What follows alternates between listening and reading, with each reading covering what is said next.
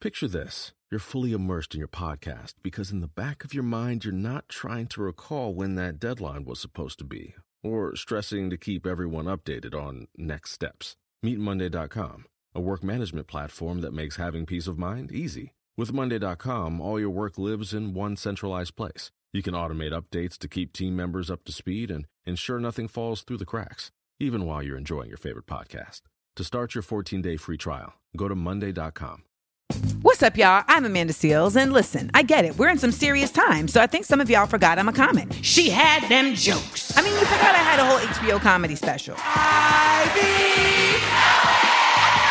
You forgot I showed love to how black women give compliments. Okay, polka dots.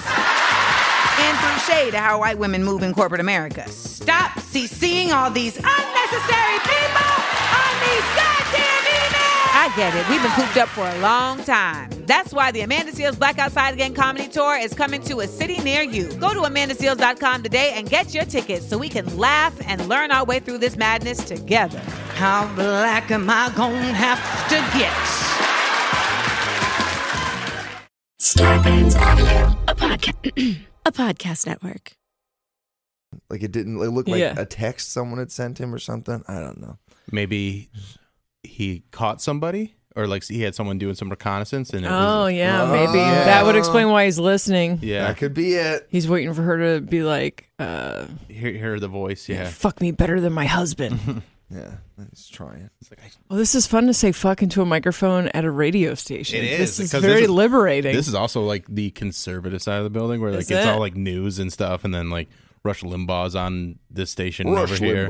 Yeah. Fuck. They play it in our hallways. Like you walk, I gave you guys a quick tour, and they show you all the, there's all the music stuff. But then for some reason, the thing that's always on in the hallway when I'm showing up to work is Rush Limbaugh. Like it's Ariana Grande everywhere. It's Justin Timberlake, and then you walk in, you hear the liberal media, and you're just like, why would we want to introduce everyone that's coming in here as a client trying to sell ads, and you have like have something fun on? So they walk in, and they're like, oh, I love this song. I haven't heard it forever. I feel good. Yeah. I'm in a good mood. I want to spend money. That Trump has done more for America than anything. That's a solid Rush Limbaugh. Yeah, I hear him too much. Bill, are you familiar with the painter John McNaughton? He's a Mormon dude from Provo that is super conservative, and he got like really famous during the Obama years, like among like Fox News viewers and maybe Mormons, I guess. But like he would make these mean paintings about Obama, though, like where Obama's like holding the Constitution and lighting it on fire. I bet my dad has some. Yeah, painted with like the gravitas of a like a presidential portrait. Like it's not a political cartoon. It looks like a great representation of evil Barack burning the Constitution, and you're left to wonder. I wonder what that's supposed to mean. It's a subtle image. But now that Trump's in office, he does super duper.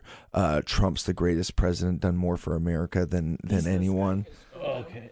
Oh, yeah, look at this. So they're draped in the American flag. Yeah. National emergency at the border. Oh, that's funny. There's one where Trump is running with an old school football. Yeah, I hope you see the football one. That was a Thanksgiving special from Mr. McNaughton. Oh, man, these are great. That is amazing. With 45, like that one looks like it's a joke. Right? Like it like these actually all kind of look like they're a joke. Yeah. But I promise you it is not. Serious. That's funny. That's really funny. I kind of want one. The cognitive dissonance that allows people to believe that man is capable of running a football. And they just, not a country, but a football. A football. They look at him, they're like, yep, that's our big, strong man. Yeah. That's our big boy. He's the most manly. You're like, that man couldn't hold a football. Not with those tiny hands. No. If you put a Mormon and a meth head together, this is what they sound like. Aaron Woodall and Jessa Reed are friends. Listen to them talking to Mike. Mormon and the meth head, Mormon and the meth head, Mormon and the meth head. I get a picture there? Yeah. just so we could get the picture when we were done recording.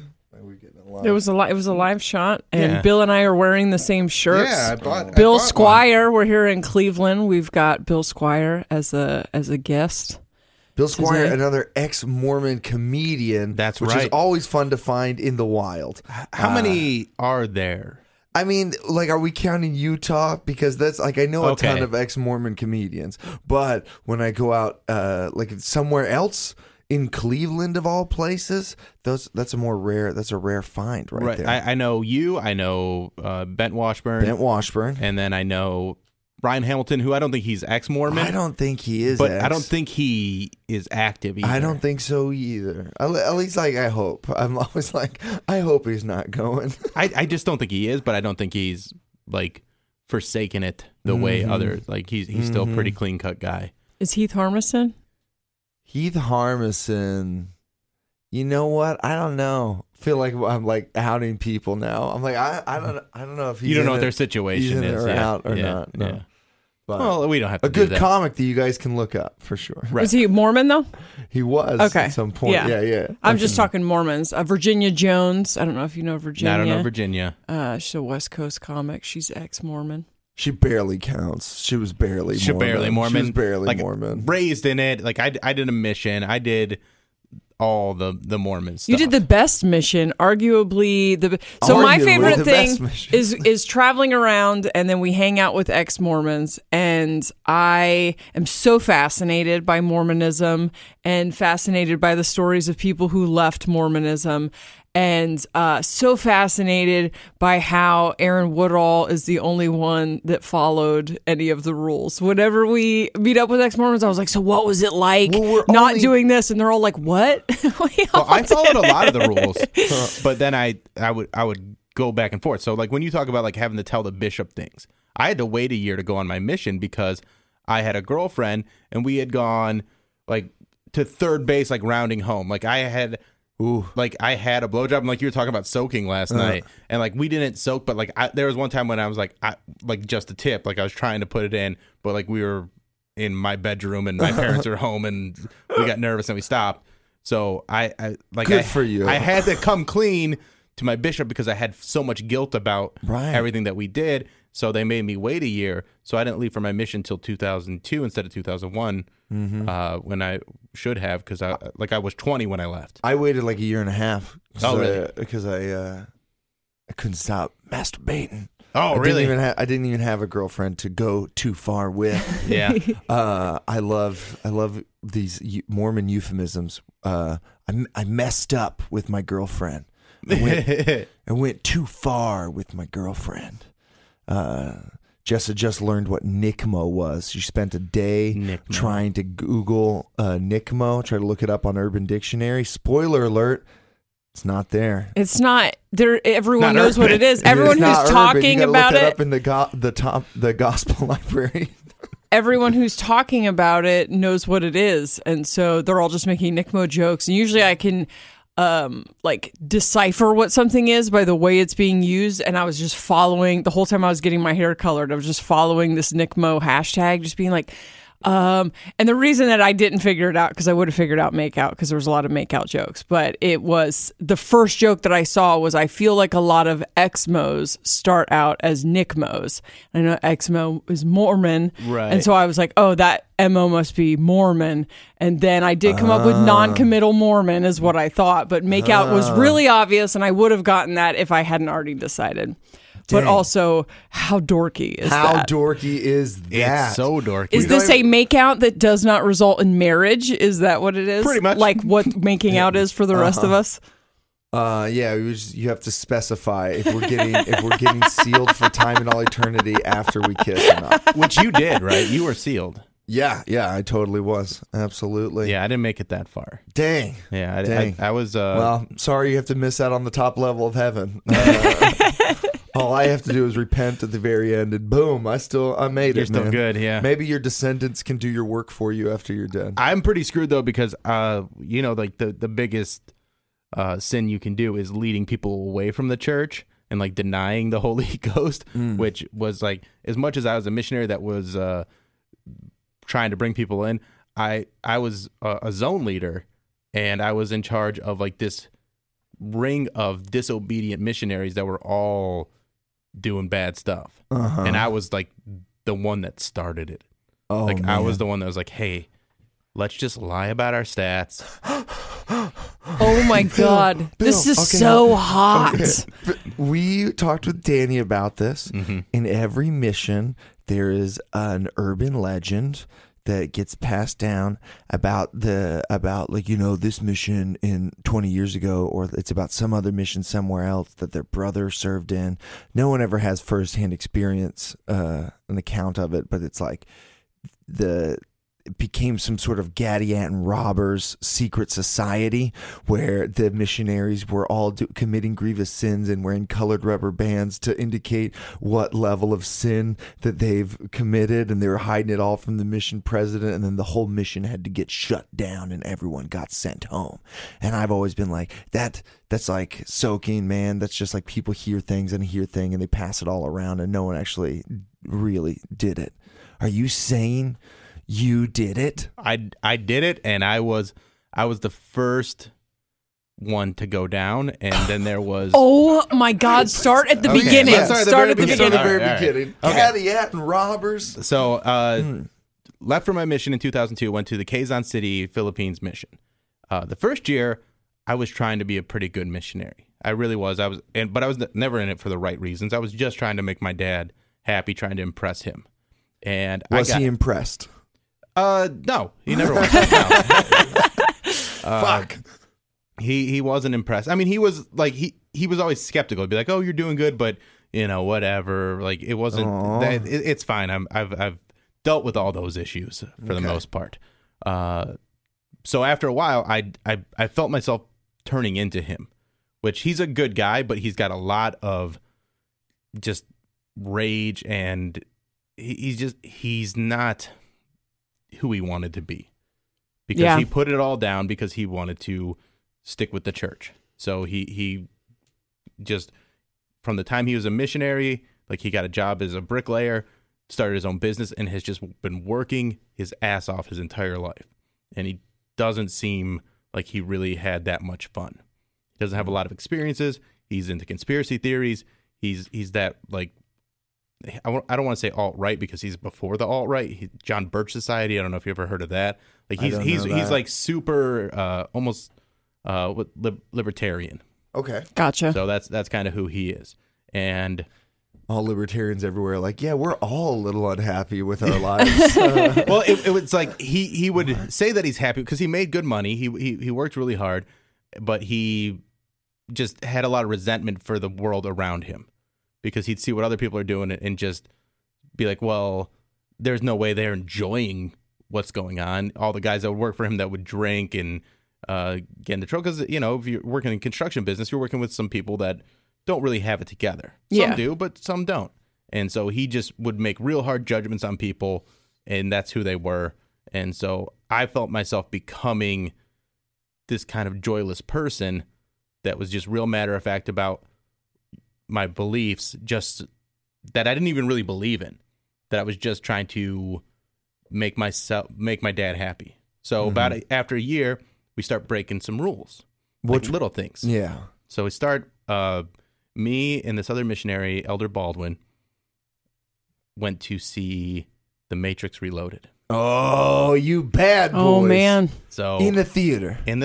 Oh, you bad boys. We This is a snuck common one. I feel like a lot of people told me that they went and saw this or that or this or that. So we went and saw it, and I can't believe you didn't break this rule. This is the one that's really shocking to me, is that It's you the didn't one go that to I any would have loved theaters. to have done the most, but I had locked my heart. I had locked it. I had locked my love for movies, and I had love for the Lord. So nah, I did not. how was The Matrix Reloaded? The Matrix Reloaded in the Philippines. In the Philippines, because I hadn't seen a movie in over a year, was the fucking best. Yeah, I loved it so much. When people were like, "Oh, we didn't like this movie," I'm like, "How did you not like this movie? Stop seeing movies for a while, then go see it, and then you'll like it a lot." Yeah, It we was had these really Ghost fun. Twins, man. Yeah. Ghost Twins are tight. Yeah, so went and saw that, and then they had a lot of pirated DVDs over there. So then we just started buying a bunch of pirated DVDs, and I was like, "Oh, I'm just collecting these," but I also bought like a little DVD player like flip up screen, and we'd start like after we go and do our work, and then at night we come home and we watch movies before we, like that's how we spent the rest of our night instead of studying or Instead doing of doing anything. your fucking journal, Right, the yeah. area book. Yep, we would just watch movies. Those are my nighttime activities, Yeah. Jessa. Especially wait, are you zone leader yet at this No, point? at this point Okay. I am a district leader, I believe. Okay, you do have a few more even time But he's the zone responsibilities leader. as zone. What? So the guy that I'm being like he's a zone leader, I'm a district leader, and then you guys are companions? no, we're not companions. Uh-huh. Like we would just send our companions off together, and usually You spend them on Yeah, we- exchange. We're doing an exchange today. we do an exchange, and usually what would happen was they would just stay at the apartment and sleep, and they wouldn't even care because like one of them was Filipino and one of them was Samoan, and they were just like, yeah, that's fine, we don't care. Like, they were not engaged at all. Wow. So after that, we got caught, and I got stepped down. It was a junior companion again for one transfer, and then like I changed my ways, or like made it seem like I changed my ways. How'd you get caught? Some snitch. Fucking missionary. snitches. Yeah, missionaries were snitching. So someone Did I snitched never on snitch us. on anybody except But for yourself. Yeah, so we got snitched on. I got stepped down for a transfer, then was brought back up to a district leader.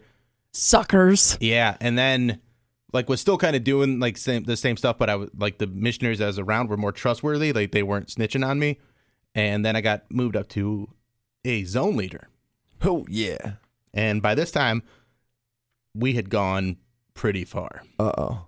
So by the time because I got moved to another area, and then it was like my fourth area. It was Antipolo is the name of the area, and I was the zone leader there, and was living in this house with another guy named Elder Brian, and we were both like he was the district leader and I was the zone leader, and we would just basically do whatever we wanted.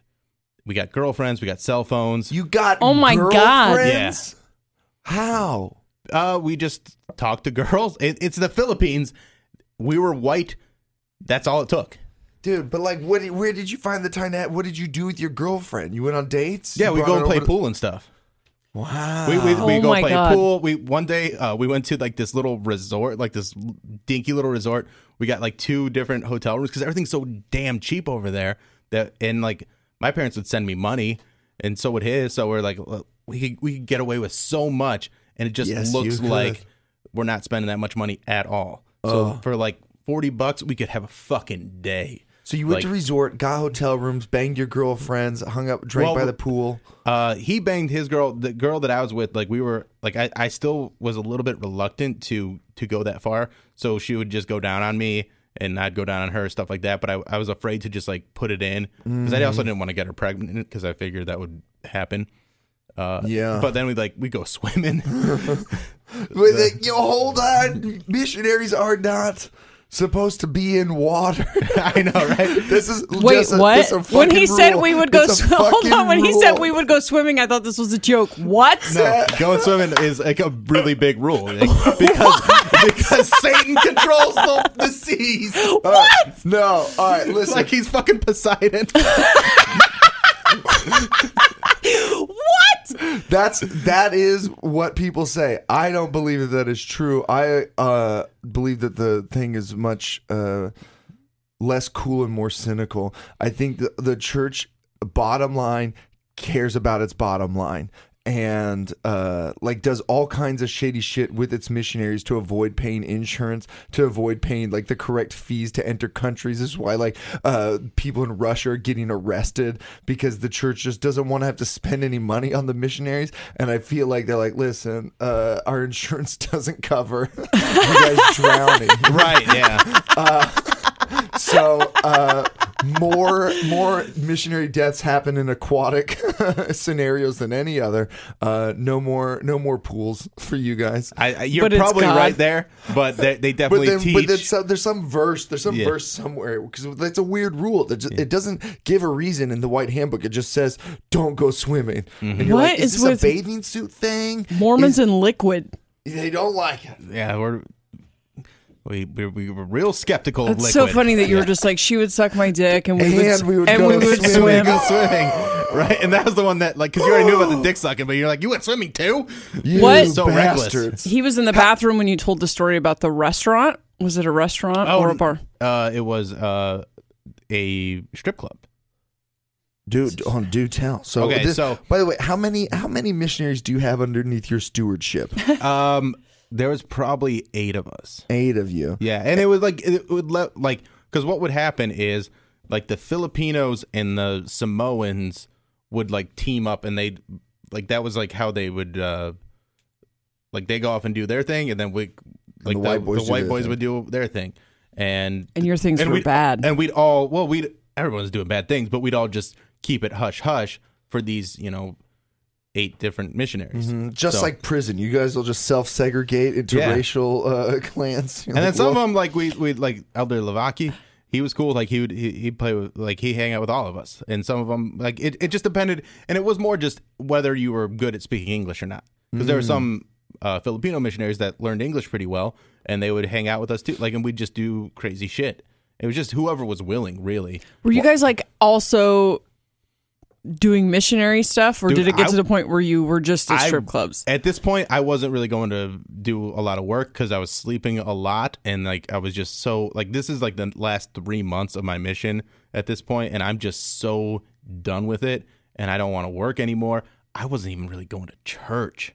Like I would show up to church. that seems like one of the things you got to check in for to make sure. But the churches over there, like the wards are so lazy that they didn't even care. They have no connection to the missionaries because they just know Wow. that the missions were going through a thing there where they were baptizing so many people because people would just be like, yeah, I'll get baptized, and they become friends with the missionary, and then they would, as soon as those missionaries would get transferred, all those members would leave. yeah, So- they didn't think of it as like I'm entering an eternal covenant. No. It was just like a thing to do with this friend that I have. Exactly. And then when the Wow. new missionaries show up, they're like, "Why did you guys stop coming?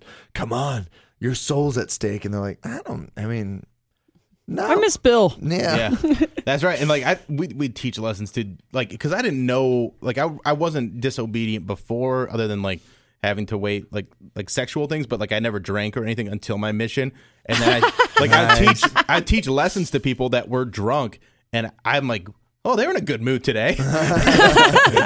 I was like so naive, and then finally They're really receptive. yeah. I think they're coming around. and they're real just talkative. They're really into, and then sometimes they'd be hungover. I'm like, oh, they weren't really feeling the spirit today. But so one night we were like, let's go to a bar. So we go to this bar. It's me, Elder Coble, and Elder Assel. And we go to this bar and we're hanging out. in We're just regular clothes. regular clothes. Okay. We're drinking. It's like kind of like open air. Everything's karaoke bars over there, and all the servers are pretty cute young girls. And then they have like these little huts downstairs, and Elder Assel goes down to those, and like we're like, okay, well, let's go get our own one. So me and Elder Coble, who was my companion at the time, we all go down there, and like we're in our own. We're flirting with these girls. We're having a good time, and we see him over in his, and he's just fucking this girl. Like, he's just- Elder asshole. yeah. And he's just going to town on like he like we saw the progression of him like going like playing with her tits and then like fingering her, and then all of a sudden he's just in it. He had like 2 beers, and just- Neighboring open air huts. They're yeah, I just- mean, they, like you couldn't see, like they were like halfway, like you couldn't see below his waist, but Okay. you could tell what was happening. Yeah. Like, Yeah. you could definitely tell what was happening. So then he's like feeling like a big shit, and he's like, "Well, I'm not paying my bill." I'm like, "Dude, we're paying our bill. Like, it's Oh my God. $8. It's not like, You dick. I got it." And so because he like made that stink, the owner of the bar is like, "Oh, I'm gonna call the police." And so they call the police, and then I go, "No, I got it. I'll pay the bill. It's not a big deal. I got it." But you don't even have to tip over there, but I tipped like crazy just to make sure it was all Yeah. smoothed over. And then the police show up and they go, well, do you guys want to ride home? And we're like, fuck yeah. So we got to ride back to our apartment in the back of a police like paddy wagon. Oh my God. And then like we're like, okay, well, the Dude, bar was why'd fun. You got in the back of a paddy wagon? Yeah, we weren't handcuffed or anything. Still though, well, you don't know they're gonna drive you to your house. I wouldn't trust them. But I'd be like, I'll walk. But Thank I was you. talking to him the whole time. There was one of the cops back there, like because I was really good at speaking their language, Tagalog. So and I wasn't drunk, like I had one beer, and that put me in a place where like it's the first beer I ever drank, and I was feeling amazing. Really? So I'm just Confident. so confident, and so just having so much fun talking to these guys, and they're like, you guys are Mormons, like, so they all know like what the Mormons are doing there, and they're like, this is funny. So they know they're getting a story, we're getting a story, it's all working out just fine. They drop us off, that's a good night. Then they're like, okay, well, what else should we do? And the next night we go to a strip club. Well, that did work out then. You got a story, they got a story, and we've got a word from our sponsors. Okay, so then the next night you went to a strip club. What are strip clubs like in the Philippines? And a strip club is no rules, really. You can go in there and you can do whatever you want. You can go to these back rooms and you're getting a prostitute. That's basically what you're doing. Wow. So all these girls are coming out and they are like, You sound so horny. You're like, we're being so like, I don't know, we're having a lot of fun, but the girls are just like, they're coming up to us just attacking us, trying to get us to spend money on them, and they keep trying to get us to go to these back rooms, and none of us are willing to do it. No, Okay. Because we're like, that's just too sketchy. We can't do it. Yeah, we're not all elder asshole. Yeah. But then one was real adamant. She's like, I'm going to get some money from you guys, whether you like it or not. But she wasn't a dick about it. She was just giving all these presentations. And so she's like, do you want to go to the back room? I'm like, nah. She's like, do you want to presentation? When you say presentation, like she's giving us all these options of ways we can spend money, what we get with the money. So she's Okay. like it's like a PowerPoint. a real She's like- hard sell from like someone that's trying to get you to do the timeshare. Like if you go to Vegas and they're like, hey, but what about this? What about this? All these different options, and then finally, Timeshare on this pussy. if we bought them drinks, their drinks would be. That's funny. I mean, that's for a prostitute. Basically what you're doing. So she's like, all right, here's the deal for like you buy us drinks, we get extra money if you buy us drinks. So my beer was like 50 cents, but if I bought her a drink, it cost like $4. But then she'd get $3 of those dollars in the bar. So she's like, she goes, if you buy me 2 beers, I'll suck your dick right here. And I was like, 2 beers. Let's do it. Awesome. And so literally I'm getting my dick sucked in front of my 2 missionary friends. This is one that I just saw having sex the night before, but he was like, well, shit. And I was Oh my like, God. yeah. Like, I know you guys were wearing regular clothes, but Regular I'm clothes, imagining regular it in clothes. I missionary know. clothes It's for this better too. story. it's better. it's better if we're dressed like Okay. missionaries. But then we're like, okay, let's keep this party going. What time does this place close? And like it's closing down. So like, come to our place. And so we have them all come over. Like we have like 3 or 4 different girls my come God. over. Again, I didn't put it in anybody. Like I just got dicks. I was all about just getting my dick sucked. Like that was what happened most of the time. So they all come over. They you know we're just drinking and having a good time, and then they come over the next day, and maybe it's a few days later, but they came over again. And this time, they like cleaned our house and cooked us dinner. And they're like hanging out. And that's when we got in trouble because it was the middle of the day and the people that owned the house that we were staying in told on us. And we had to, I had to take the fall. So they told our mission president, and the mission president, like, what is going on here? I heard that there's girls at your apartment. And I'm like, yeah, I fell in love. So I met a girl. So it was just me, only me. And I take the fall for everybody. And, Very noble. And so I get stepped down. I have like a month left in my mission. So you don't So get sent close. home though? Not yet. Because, What? Holy because shit. I just told them that we were kissing. But then when I get to my next area, all these, like the Passion of the Christ just came out. Mm-hmm. And so that's all. Like all the missionaries are like, we should just go see Passion of the Christ because it's like a church movie, It right? is like a church It's like a movie. church movie. I've We should be never able to go see it. I never saw it either, but I was just like, go see it if you want. Like I was just being like, I'm like, if you want to go see it. Who cares? All this shit's dumb. And that's when like they found out that I was saying that what we believe in is dumb and it doesn't matter. That's when they called me in for like a disciplinary council. And they said, what is going on? What are you doing? And I'm like, all right, well, I'm not just telling people that it's dumb. Here's all the things that I've done. And their minds were blown. Yeah, my mind's blown. When I was stepped down, I was still doing stuff. Like I would just sneak off by myself. Like at night, I'd go out. I went to a mall. Actually, the first time I had sex with a girl was when I was completely like stepped down. I went to a mall, met a girl in the mall. We went and saw like an Adam Sandler movie. I think it was 50 First Dates. And then I was like, you want to get out of here? And we went to a little hotel and just had sex all day. And that was, my God. It was great. And did that a few times with that girl. So I only had sex with one girl, but we did it a bunch of times. All within like the last month? All within the last month. But then Bill. But while that was all going on, I still had other girls that I would hang out with. Well, there was like this girl that lived next door to the building that I was in, and we'd go on the rooftop and make out. There was just Bill, it took nothing to get girls to like you over that. It was amazing. You were the reason Preach My Gospel came out. Like, they changed the whole missionary system. Yeah. What is that? Preach My Gospel is... Like, you memorized discussions, right? Yeah. You memorized discussions and taught them. They did away with that all right after all of your bullshit. And they made up a whole new system. That's what I did my mission on, was Preach My Gospel. We had to watch this movie it was like a series.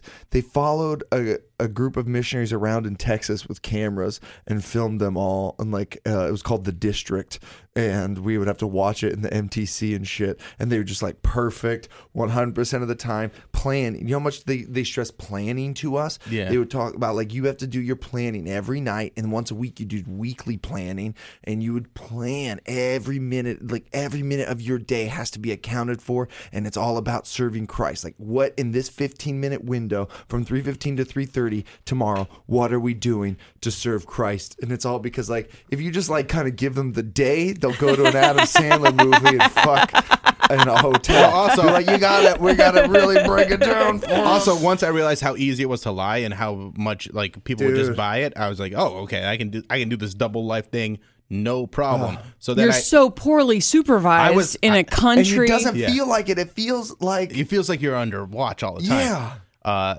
So I was excommunicated. Oh shit! On the spot. What? In that. What? Yeah. So with like what days left for this? I went home 7 days early. Excommunicated. Shit, Bill. All you had to do is, oh fuck! You almost returned with honor. You were this close. I was so close to return with honor, but I was a day away from retirement. Ugh. I'm so glad that I didn't, though, because if I had gone home and just not gotten excommunicated, I would have stuck with the church a lot longer, because I would have just done the double life thing for a long time. But what ended up happening was, I got home. My parents knew everything because they told them everything. And so they read them that whole list. They had to. They had to tell them everything was going on.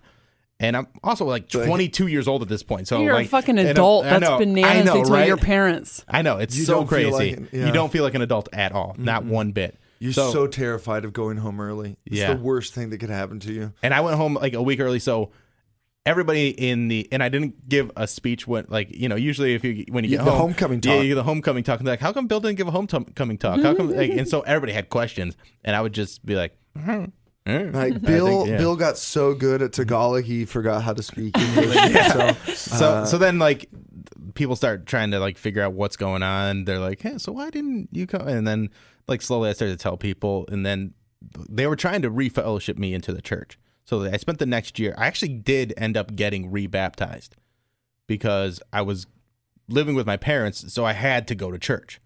Like, I couldn't just get away from them.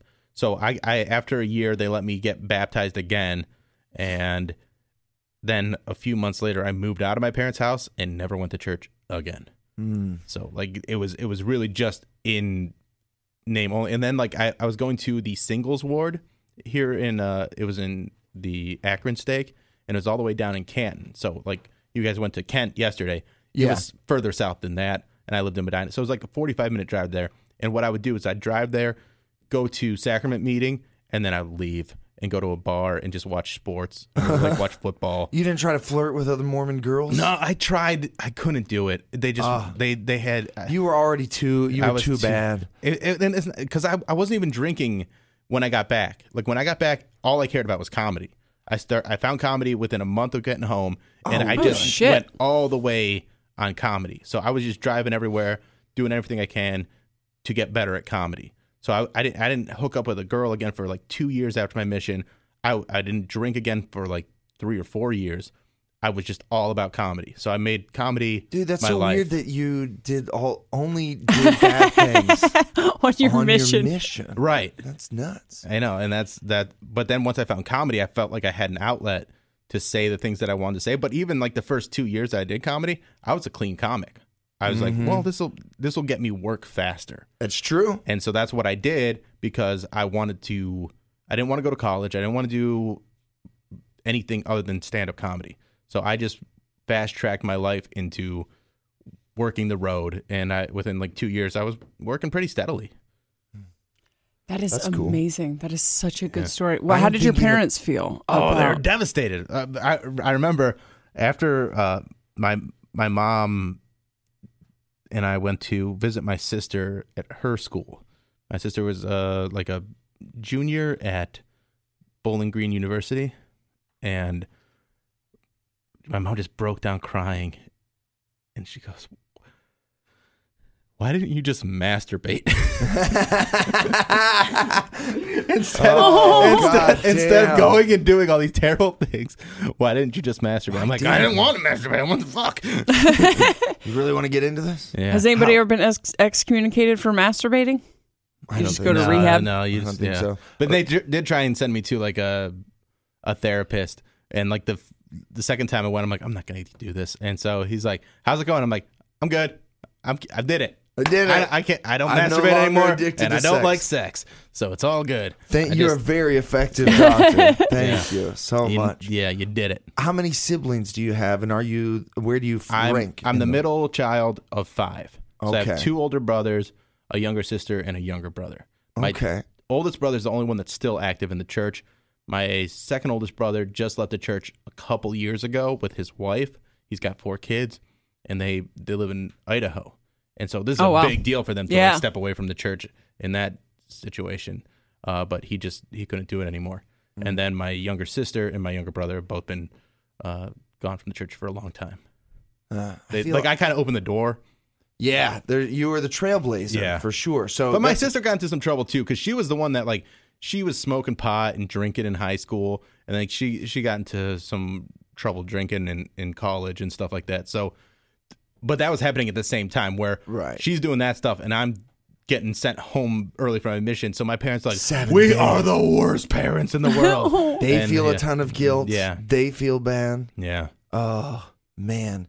I was hoping that like coming home within 7 days, like other people wouldn't have noticed that you. I was hoping that you weren't going to face the social the pariah thing. Yeah, there was some of that, but also I like. Being in Ohio, there's not that many people. Like everyone's either older or way younger. Like there was nobody my age to even really deal with because everybody was gone doing their own thing. Either they like the fact that I even went on a mission was rare for our ward because most guys by the time they were 19 were like, I'm not going to do it. So I was like one of 2 missionaries that went out. Okay, a couple of things from your story I'm still thinking about. All right. Number one, just the look on their faces when you just read them this litany of grievous sins. Well, when they're like, all right, you had a girl over to your house, and you kissed her, Elder Squire. Now you're telling people to see a movie? Elder Squire, do you know how disappointed we are in you? And you were just like, listen. There was a lot of head shaking. And I actually really enjoyed my mission president. His name was President Keone, and he did one time because like I was really one of the things that got me into comedy was teaching district meetings and zone meetings because I'd give really fun meetings because I'd make them as funny as I could. So I'd take whatever stories we were supposed to teach, whatever skills we're supposed to teach, whatever discussion we're supposed to teach, and I'd make it really fun and really funny, and I was really good at that. So he would sit in on my meetings from time to time and be like, man, you're really good at that part, but you also do some stuff that, you know, you got to get these numbers up, blah, blah, blah. And I'd be like, well, numbers aren't important. It's just, like converting someone that actually is converted. Yeah. That's important. And he's like, yeah, but we need the numbers too. So I'm like, all right, cool. Well, I'll just lie about them. And so or just, you just be like, well, we talked to that person and we gave him a Book of Mormon. What numbers do you have to report? So we had to do, one of the big things was called OIM, open your mouth. So we weren't doing a lot of door-to-door knocking. We call it the DHE bonus. So like you just had to talk to a bunch of extra people during the day. Yeah. So like first discussions, investigators, like there's all these different levels to it. I can't remember everything because it's been 15 years now. And but like there was progressing investigators, like all these different things. Right. Okay. It sounds like the same numbers I was working off. Yeah, of. Probably something very similar.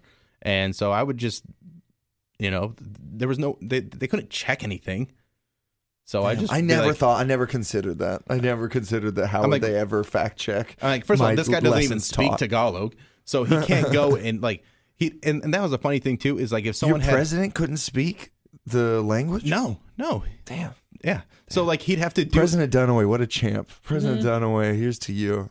You'd have to do these interviews before people get baptized. They'd have to, like, some people, if they had like serious sins, would have to go and have an interview with President Keone to see if they get baptized. But he didn't. But they're speaking broken English, and he's just like, Did you get an abortion? And they're like, no abortion. And they're like, okay, cool, you can get baptized. Like it's.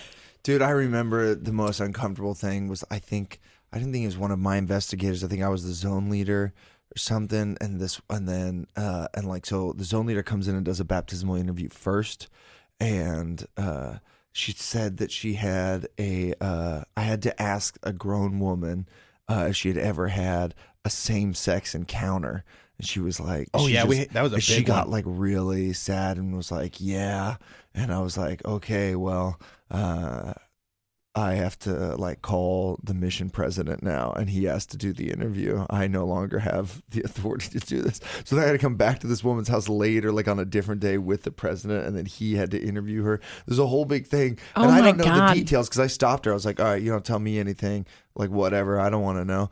But like all probably because she like hooked up with a girl in college once or something, and now she has to like tearfully talk about how sorry she is for the grievous sin, and it's like, fuck, man. That was something that was real common because, first of all, we weren't even allowed to baptize women because they would just get baptized right away because they were like, if we get baptized into the Mormon church, then maybe they'll marry us and bring us to America.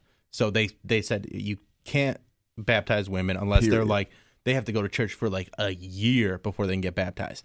And then for men, a lot of the times they had like a same-sex encounter. So that if they had like, because it's the Philippines, it's the Philippines, and also molestation is rampant over there. So there's a lot of people doing terrible things over there, and they don't understand that if it's not consensual, that doesn't whatever it was all a lot of trauma that they're just bringing up and be like, well, you got molested by your uncle.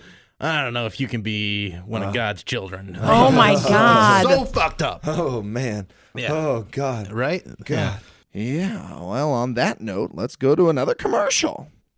The other thing I keep thinking about is how willing Italian girls probably were to have sex with me.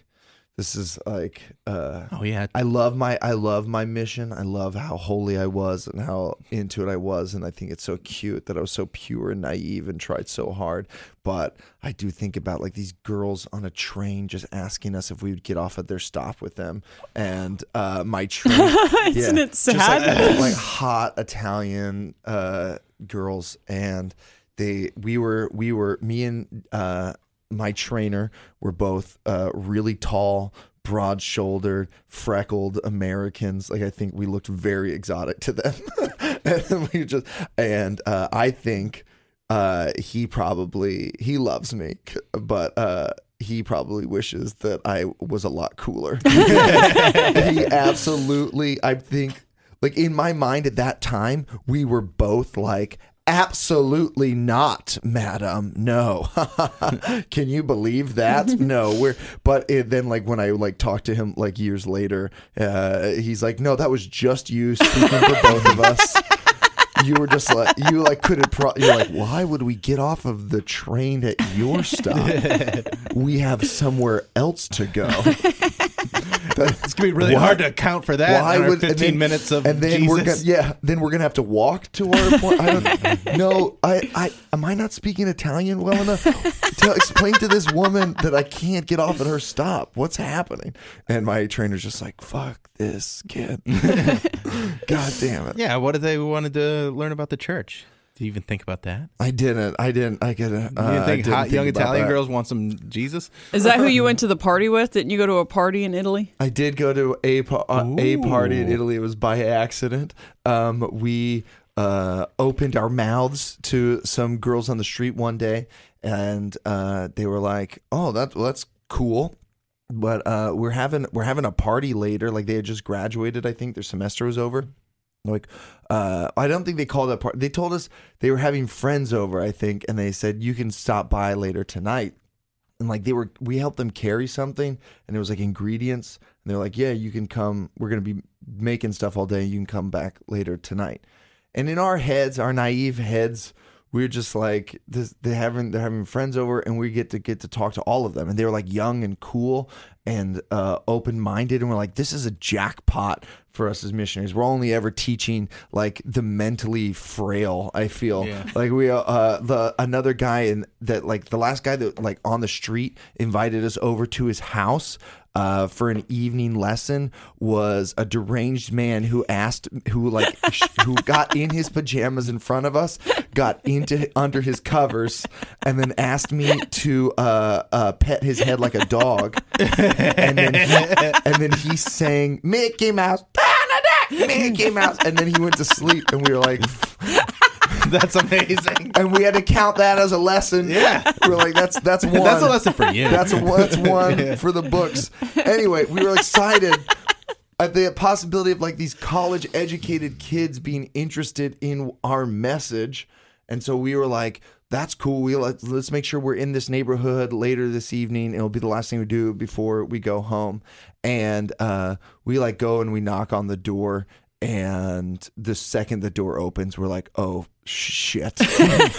It is just like a party that I would not have been allowed to go to if I wasn't a missionary. You know, it's just like music playing, people drinking, and like we're not going to teach anyone a lesson in this. And the girls are like, oh my God, the missionaries are here because they're drunk. Yeah. They're drunk. And we're just like, okay. And you really don't know what drunk is. We don't. I don't know what that's like. They're just like very excited that we're here. And then we're being paraded through the party while everyone's like, we're a big hit. Like, can you imagine if you were just at a house party and then two Mormon missionaries showed up? They were foreign, they were cute, and they were like walking around in their like short sleeve white t-shirts. And they love us. They love us, and we're going all through the party. And we get to the backyard, and like this girl immediately grabs my companion and puts him down in a chair, and then starts massaging his head with this little wire thing. Oh, and man. She's like, "You got to feel this. You got to feel this." And like, I have a picture of him. He is so uncomfortable. Like, can you like? Because he's got the hardest boner he's ever had. But like, you were actually getting your boner sucked on, right? Right. I think he and I felt equally uncomfortable by the fact that a girl was using an instrument to touch his scalp. Yeah. Like, her hands aren't so even hot. touching. Yeah. But like, she is the one, and he's just like, she's wearing a way too tight dress, but her shoulders are covered. And then I say, or he says, "What is this thing called?" And she says, "Orgasmatron." amazing. And that's when I get this picture of him. And we were in like the backyard at that point. We didn't even stay 10 minutes at this thing, man. We didn't even want to go back through the house because we were too afraid of we didn't want to navigate that sea of people saying stuff to us again. And we were like, we're in big trouble. We got to get out of here. We climbed over their fence. We had to climb. But there was like so much worse. There's so much worse. It was like a high fence. Like there's a wall. There's a wall and then a fence on top of the wall, and we just climbed up and from the top, like Samuel the Lamanite, we just waved goodbye to the party, and they were like ciao, ciao, and then we hopped over the fence and then we sprinted home because we did not want to be late enough that we had to call the zone leaders and then explain why we were late. We were like, we have to keep this between us. We'll never tell anyone this awful thing that we accidentally did. That's and so you were at a amazing. strip club. I was at more than one. I went to a couple. God. But they're all basically the same story. So after I got sent home, everything started to fall apart. Elder Assel ended up being the zone leader after I got stepped down. He was just as bad as I was, if not worse. And then, so he got sent home. Elder Brian got sent home. Dude, this Elder feels Lubaki like got This is sent like home. a crime syndicate movie. Yeah, that's what I was just thinking. This is like The Departed. They're trying to eradicate the system, but they have men on the inside and they don't know who to trust. Elder Fote, he got sent home. Elder Lubaki got sent home. Who else got sent home? Elder Johnson. Dude, just airing there's like everyone's- 3. Yeah, well, nobody knows. Everyone's dirty garments. Yeah. If you search Elder Johnson, you're not going to find the guy that I'm talking about. But yeah, that's the thing too, is one of the last things that the mission president said to me is, you're going to have to take those garments off when you get home. I'm like, well, yeah, I know. Yeah. And I was like, yeah, I'm fine with that. I'm not all that. Big loss for me over here. But that year, living with my parents and doing comedy was a really, really tough year because I was walking between the two worlds and trying to still maybe even hang on to maybe I'm just an asshole. But then I just kept feeling so bad when I was at church and so good when I was doing anything else. Church made me miserable and I was so depressed. I put out so much fucking weight that year because I was just eating my feelings all the time because I was so I didn't know how to deal with anything. I had no coping skills whatsoever when it came to dealing with my parents. And so it just was strange. And then as I got out on my own, I'm like, oh, I can do this. I'll be fine. I don't need my parents to live and they'll still love me. And they actually, we still get along really well to this day. I was going to ask, how's that relationship now? I mean, we're not best of friends. Me and my dad have ruined a few Christmases talking about some politics and stuff like that. But overall, they're really good people and they love me and I love them. And we've just learned to exist in the world together as it was who we are. I do remember when my dad asked me if I believed in God. This is probably 4 or 5 years after my mission, and he goes, "Do you?" Because they didn't they had. I really distanced myself from them, and he goes, "Do you even believe in God?" And I go, "No," and he's like, "What?" And I was just like, "Yeah," and then he never brought it up ever again. I wonder how common that is, the not talking about it after that's pretty common. Your kids leave. My parents, I told them once, and then they never brought it up ever again. Yep. But your parents still, they're there every Sunday. They're there every Sunday. Full tithe payers, going to the temple. Yep. All that stuff. Yep, all that stuff. And was it a process? Have you found that the religion had an effect on your self-esteem or your self-worth? So much. All of it, because I didn't have any of that. I didn't really have a lot of self-worth because everything was tied into this religion. Yeah. That then once that went away, that's the thing that I thought made me special, is that I had the truth. And then as I saw it as not truth, I was just like, well, who am I? Yeah. And it took and then when I tell people about it, they'd treat me different. They'd be like, "Oh, you're Mormon? You're you're not. You don't know anything about the world." I'm like, "No, I do. I know more than you think because I'm just very interested in what's happening in the world." Yeah. I was naive, but not to the degree that they thought that I was naive. Where they think you're like Amish or something. Right. So then, Which out here, do you get confused for Amish all the time? Yeah, a lot. In Maryland, I did as well. yeah. And it got brought up again this last week, and we were in Delaware, and someone was like, "So, Aaron, what's the connection between Mormons and Amish?" And I was like, "There isn't one." Zero. That's Yeah. the first words out of my mouth. But there isn't one, and we still talked about it for 10 minutes. 10 minutes. He was like, "I was like, no, Mennonites is what you're thinking of," and he was like, "Yes, but like, so what type of Mormon are Mennonites?" And I was like, "None. They're not."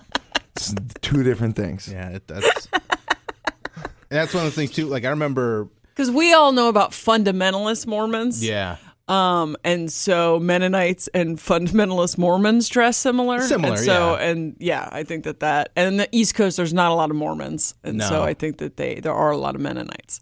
and there's no one knows anything about Mormons other than like the big, like multiple wives, Right. and that's about it. Like that's really all people know about. Also, over here. in the Italian translation of the Harrison Ford movie Witness, which is about like an Amish boy scene, they in that Italian translation they call him Mormoni. So in Italy, everyone had seen Witness. everyone, like even there, where they had never met an Amish person or more ever in their life, but because of Harrison Ford and bad translation, they would be like, yeah, Mormoni, and then they would start describing it. I remember in one of my first. This is again with my trainer. I was talking to a woman in a park, and she was like Mormoni, and I was like, yes, exactly. And she was like, you guys, you have the capelli neri, and that it literally translates to black hairs. You would say capelli is hairs, but it can also mean hat.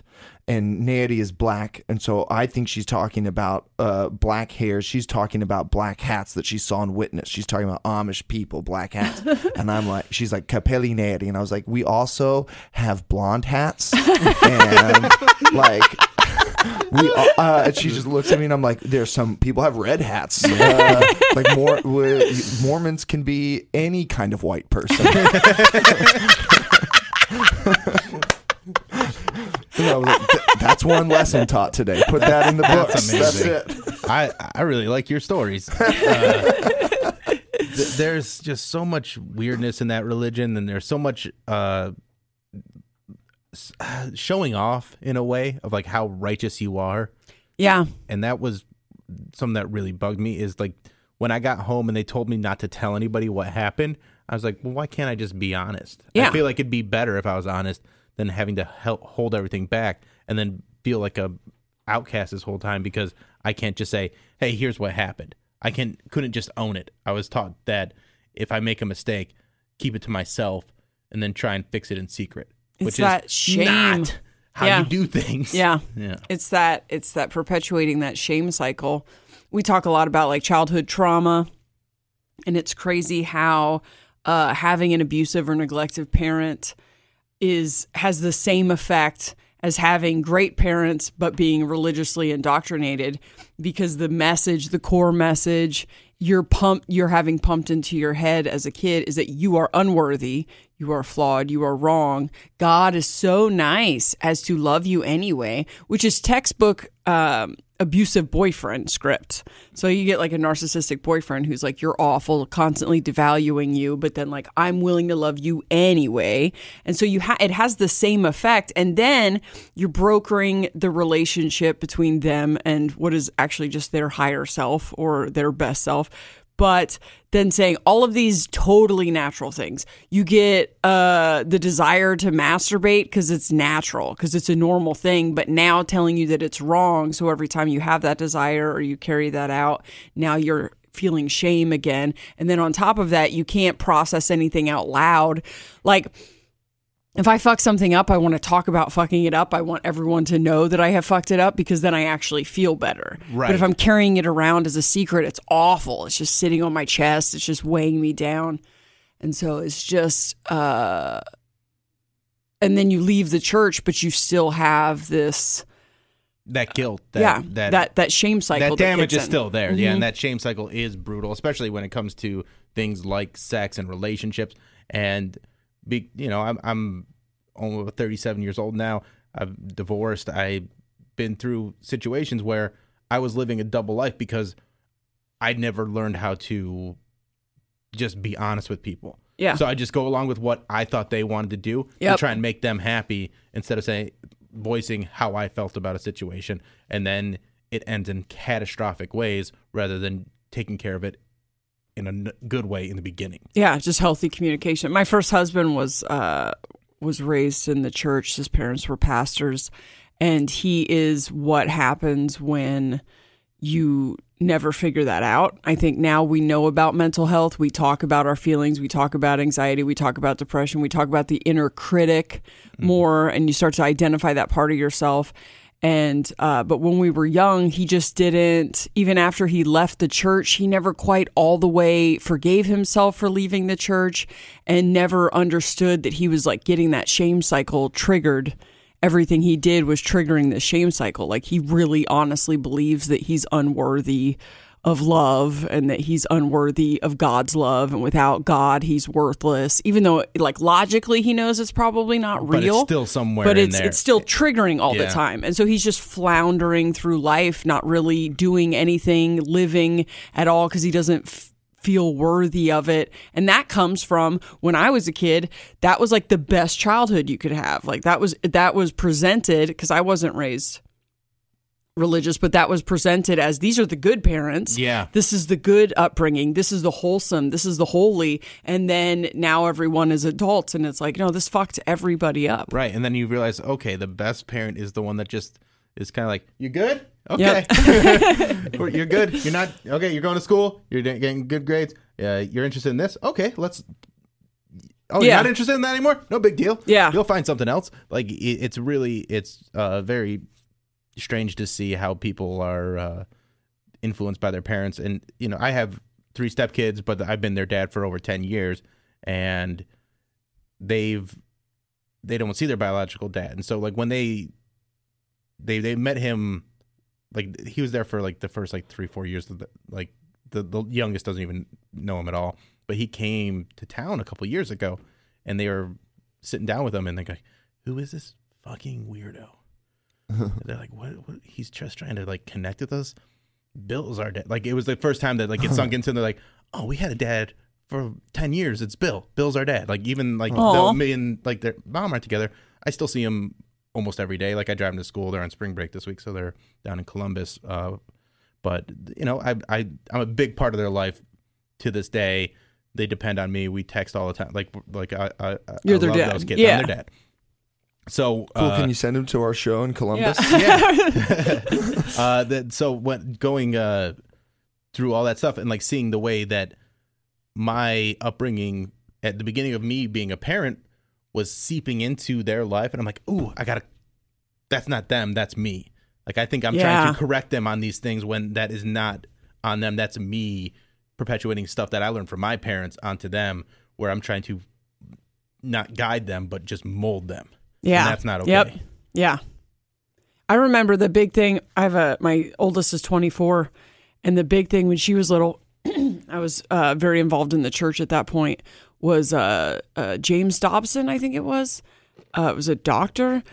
Breaking Your Child's Will. It was The Strong-Willed Child was the book, and the whole thing was breaking their will. And it's like, fucking Christ. Like, thank God I didn't finish the book.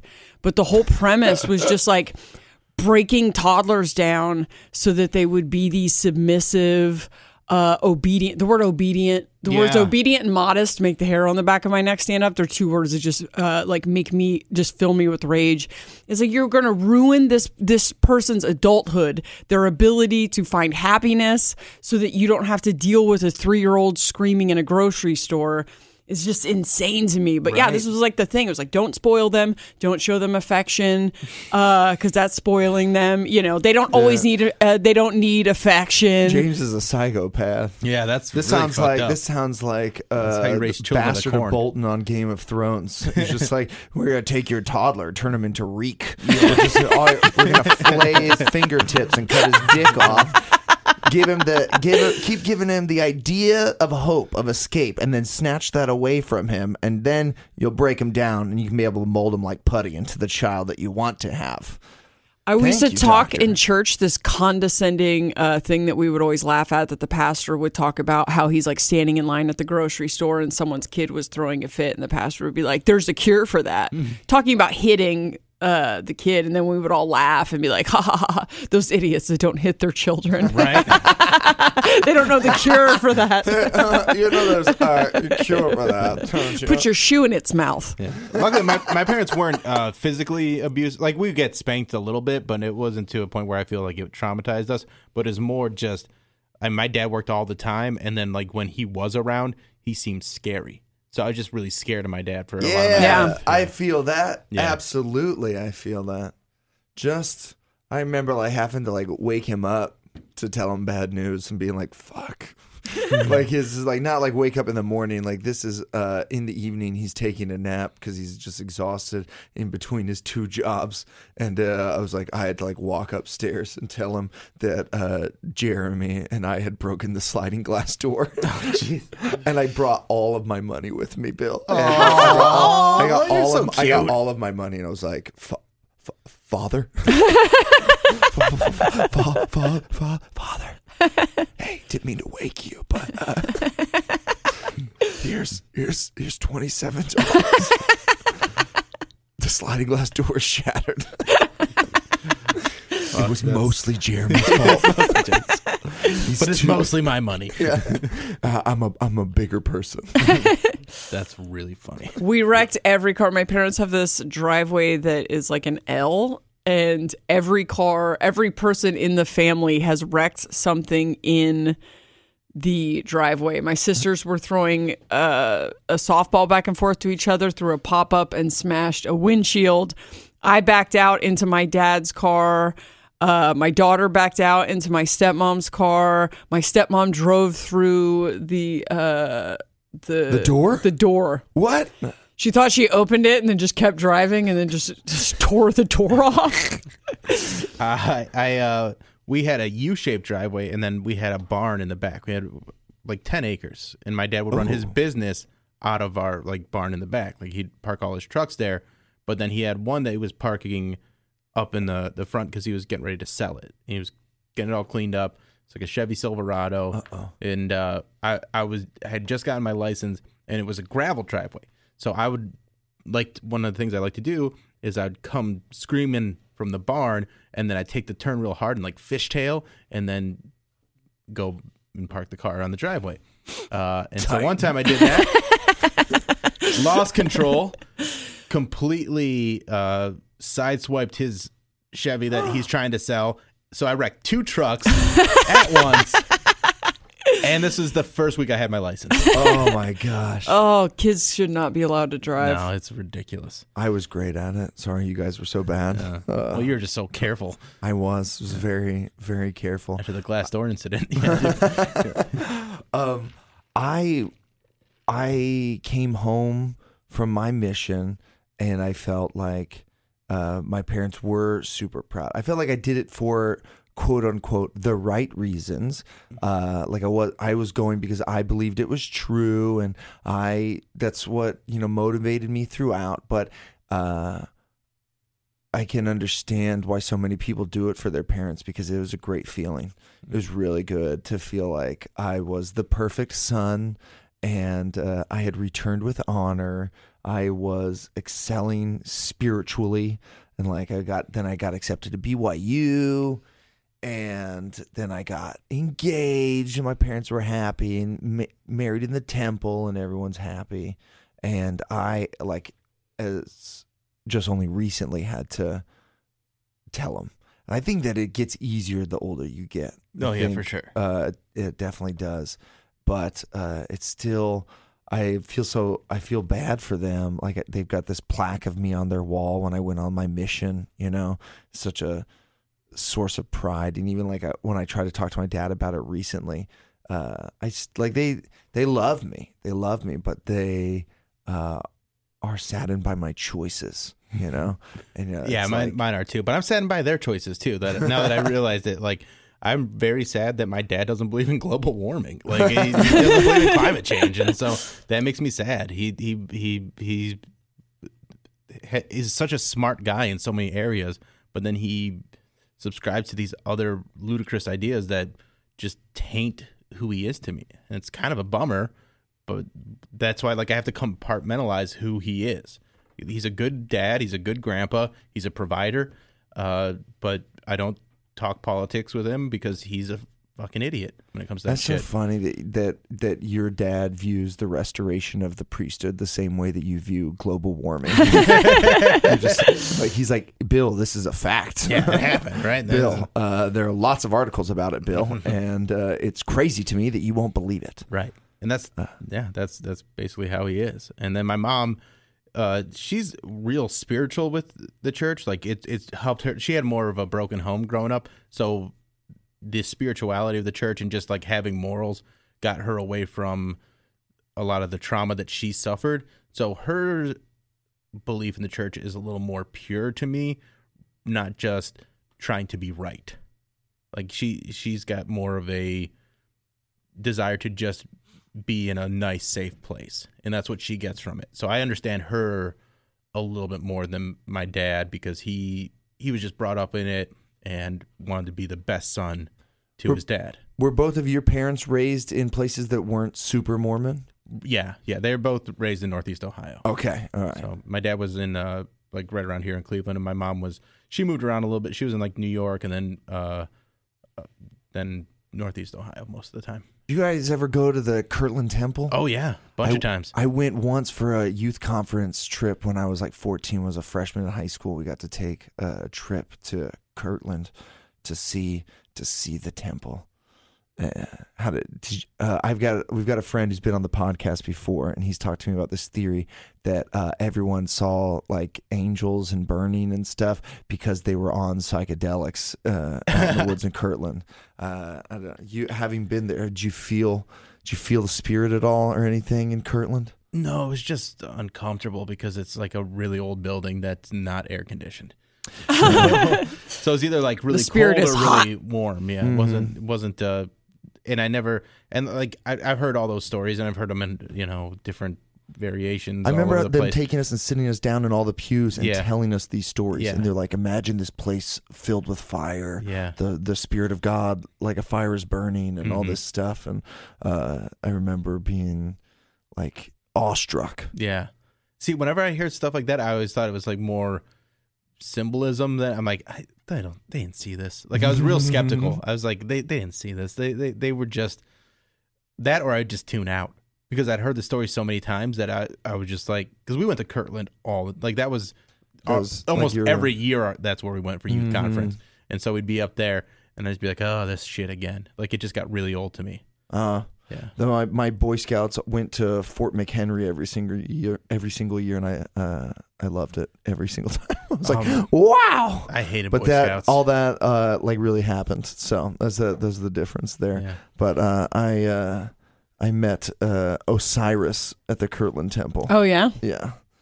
There's just some girl that was like in my stake. There's like the first like cute girl that I talked to, but then like Jess loves the name Osiris. He met a girl named Osiris the same summer that I had a near-death experience on meth and came back and believed myself to be Osiris. Oh, there's like this whole mythology of is Isis the I was looking name? for Isis. So I was like, we have all these weird parallels in our lives, and so I was like, what were you doing this summer of 2001? Because I was Osiris looking for Isis, and he was like, I was looking for Osiris. Osiris. I met Osiris, but she was, I don't remember what country she's from, but she spoke Spanish. And so I remember having her say her name 18 times to me. She would say, like, she would pronounce that Osiris. And I kept saying like Mercedes, and she was like Osiris, and I was like Mercedes, Osiris, Mercedes, like just that over and over again. This is I imagine how you and your girlfriends in the Philippines. Yeah, there are a lot of like Pams. I don't remember. I'll be honest. I don't remember their names. Oh no, They weren't. We weren't that close. Like, oh dang it. All right, where can people find you? at Bill Squire on Twitter and Instagram. At the Bill Squire on Facebook. And then I do a radio show every day in Cleveland from 2 to 6. It's called The Alan Cox Show. I'm the co-host, and it's a lot of fun. So we do a live stream on YouTube that happens during the show, and then it stays up. And if you just need something to turn on iHeartRadio or whatever, we're The good. Alan Cox Show? The Alan Cox Show. We Excellent. podcast it all and everything. So that, and then I have a bunch of albums out on like Spotify and iTunes and stuff like that. I got 4 different albums out. So Look him up. He opened for us last night. He's very funny. thank you. Yeah, you're welcome. I had one track that just like for some reason just like blew up a couple weeks ago on yeah? Pandora. Like it got like all of a sudden it's got like 20,000 streams. I'm like, well, that's cool. So that's neat. What's the track? It's called Q-Tips. And I just make jokes about the back of a box of Q-tips and how they show you all the different ways you can use them, and I make jokes about the different pictures. It's just silly, dumb shit. Controversial Yeah. stuff. That's actually how I open it. 'Cause I do that bit right after I do a bit about gun control. And I go, I've talked about some controversial stuff, and let's keep it going. Q-tips. So, yeah. Well, Bill, I think you are fascinating and delightful. Thank you. Thanks for having us in your cool This was so studio to great. record this today. I think everybody should try to follow or listen to Bill Squire. And we will catch you guys next time on Mormon and the Meth Head. If you put a Mormon and a meth head together, this is what they sound like. Aaron Woodall and Jessa Reed are friends. Listen to them talking to Mike. Mormon and the meth head, Mormon and the meth head, Mormon and the meth head. Starburns Audio, a podcast network. Want to know how to keep your skin looking smooth and wrinkle-free? Join over 3 million people worldwide and try Dermawand Pro. 97% of users saw dramatic improvement with this anti-aging device. A gentle microcurrent stimulates the skin's layers, providing vital nutrients and enriched oxygen. Clinically proven to reduce the appearance of fine lines, wrinkles, and improve skin texture in minutes a day. Stop wasting time with expensive products. Go to Dermawand.com now and use promo code SKIN20 for 20% off, free gifts and shipping. Dermawand.com, promo code SKIN20.